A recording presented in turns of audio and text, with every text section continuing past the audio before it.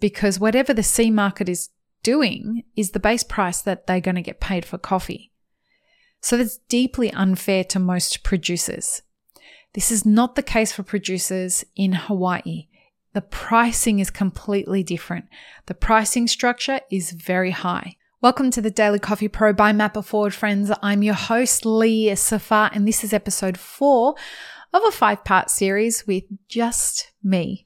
I hope that you're enjoying this series so far. This series is about my first origin trip, and unlike most people, I don't know, most people usually either go to Colombia or Ethiopia, Kenya, Brazil. They usually start their origin journey in one of those countries. I started in Hawaii because I was blessed by being invited by one of my clients, Monarch Coffee Farms. Again, if you get the chance to try this coffee, you should. They have a geisha that is just unreal. In my time, in the 10 days that I was there on the island, speaking to different producers, understanding what their challenges are, looking at what they are trying to achieve over the next 10 years, looking at how they've built their businesses over the past 10 years, the thing that I got to understand was that we are at a really pivotal point in the history of coffee production globally. And that for me has been informed by the quality of guests that have come on the podcast and discussed this with me. There are a lot of forces that are making the time that we're in quite an intersectional time and transformative time, I believe, in our history as an industry. Let me explain what I mean by that. Coffee leaf rust and, borer beetle and all the different nematodes that exist at origin, all these different forces that really present a challenge for producers. This is not new. This is something that they have been dealing with for generations. But what is new is the climate that's involved on top of that, the economic forces that are involved on top of that, the marketing that's required to sell your coffee on top of that. All of these things are stacking up on top of everything else, so that the amount that a producer has to deal with now sets the producers who are doing all of these things compared to the producers who are not doing these things. It sets them significantly apart. Coffee pricing is complicated. It's drastically unfair to the producer. And that is because it is usually, in most origin countries, it is usually the C market plus a differential for all the extra stuff that's been done to the coffee. The C market is usually impacted and influenced by people who are using the C market for reasons other than to buy coffee. They're using it to hedge, they're using it to speculate, and they buy and sell coffee contracts so that they can simply make money off them. Down the pipeline, that goes back to producers because whatever the C market is doing is the base price that they're going to get paid for coffee. So that's deeply unfair to most producers. This is not the case for producers in Hawaii. The pricing is completely different. The pricing structure is very high. Folks, our first on-demand workshop, How to Become a Coffee Consultant, is now available for you to learn at your own pace for just €50, and it comes with a certificate upon completion. Go to mapperforward.coffee/workshops or click the link in the show notes for more details. Support this podcast by supporting our sponsors. You're going to pay somewhere in the order of between $30 a pound for, let's say, the lower graded coffee up to hundreds of dollars per pound for the high-end specialty coffee. And again, most people wouldn't know that coffee is grown in Hawaii because most of that quantity gets sold within Hawaii.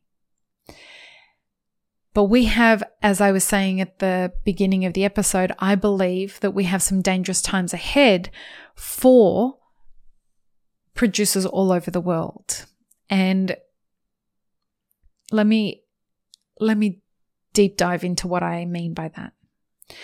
My job as a consultant is to be informed on what the economics and the geopolitics and the trade routes and, in general, what's happening in all the different layers of and the elements of what's happening around my clients' businesses and the economies that they operate in.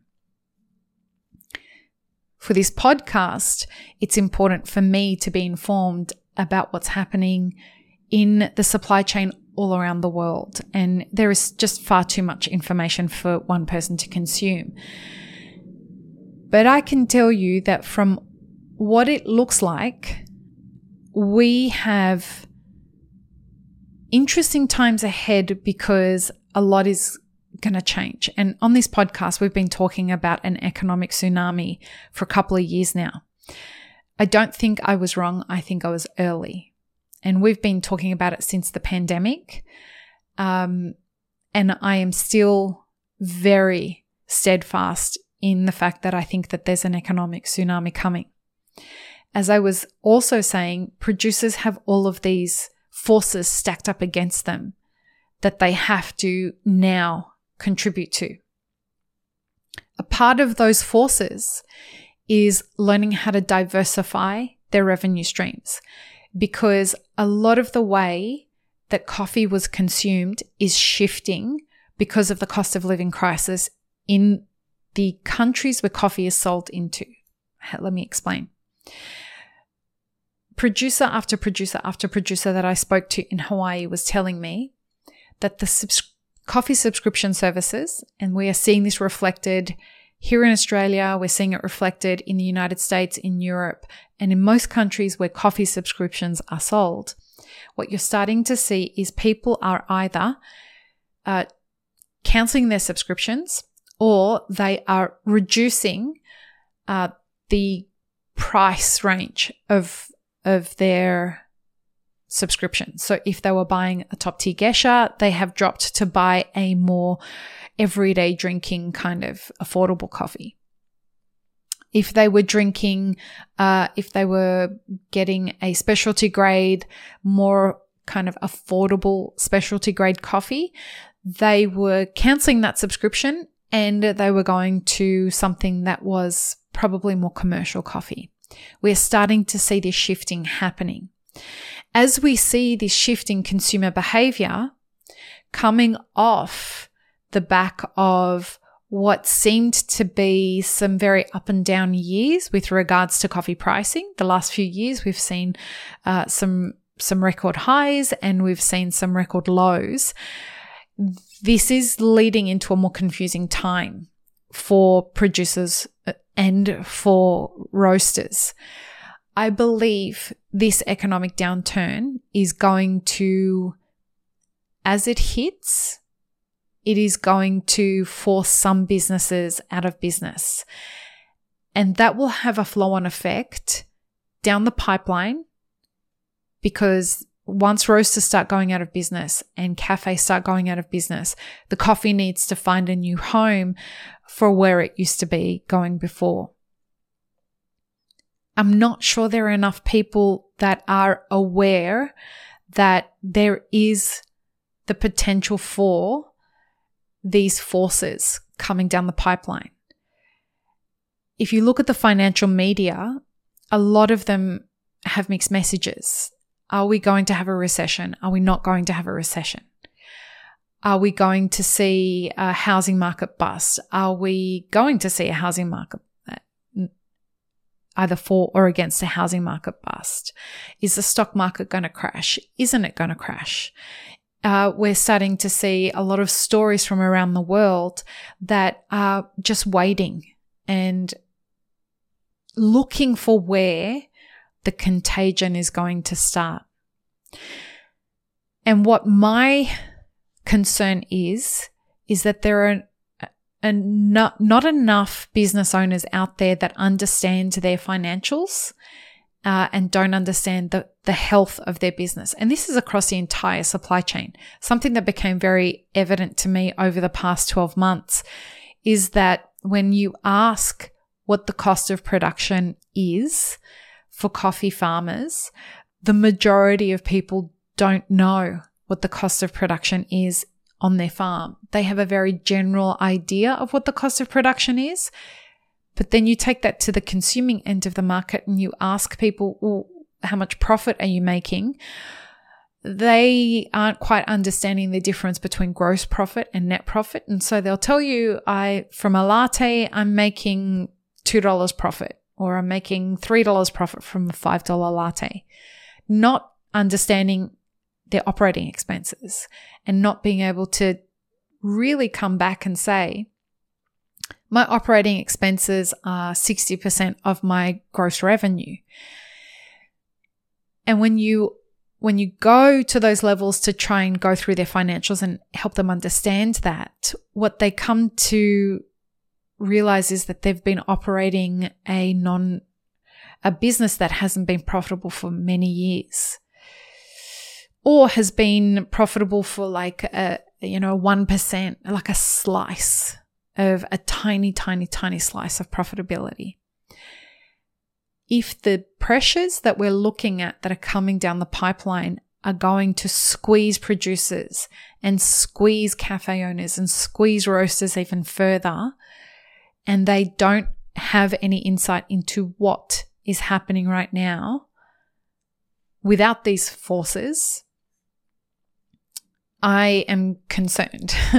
I think that we have some dangerous times ahead that we created as an industry because we aren't holding ourselves to a standard where we are insisting that we help each other get educated about this and that we come together to learn together about these things.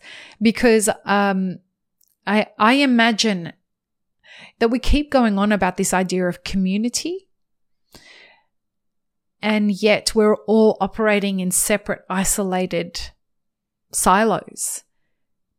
If a community could come together and say, listen, we need to strengthen our local economy as a coffee industry, why don't we start identifying what education we need and bring it in? That to me is the signs of a coffee community that is protecting itself against the forces that are coming down the pipeline. That means that you would have a very skilled workforce. It means that you would have informed business owners. It means that you have a network of relationships where people know that they can count on each other and they work as a community. And this is for the entire supply chain. And what I'm not seeing is that.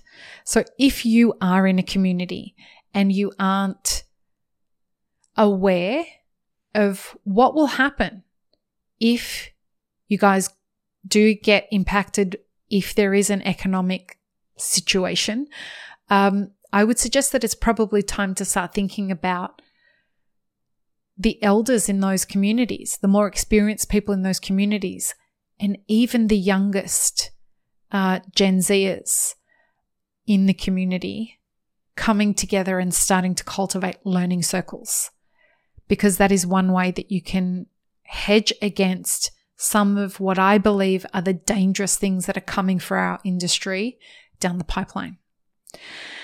Now, the last episode of this series, the next episode, is going to be about what I think we could learn from what the community in Hawaii is doing.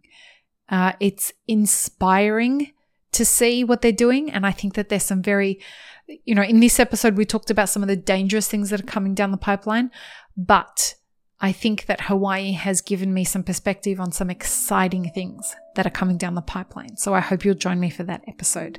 Peace, love, and peanut butter. Have an amazing rest of your day.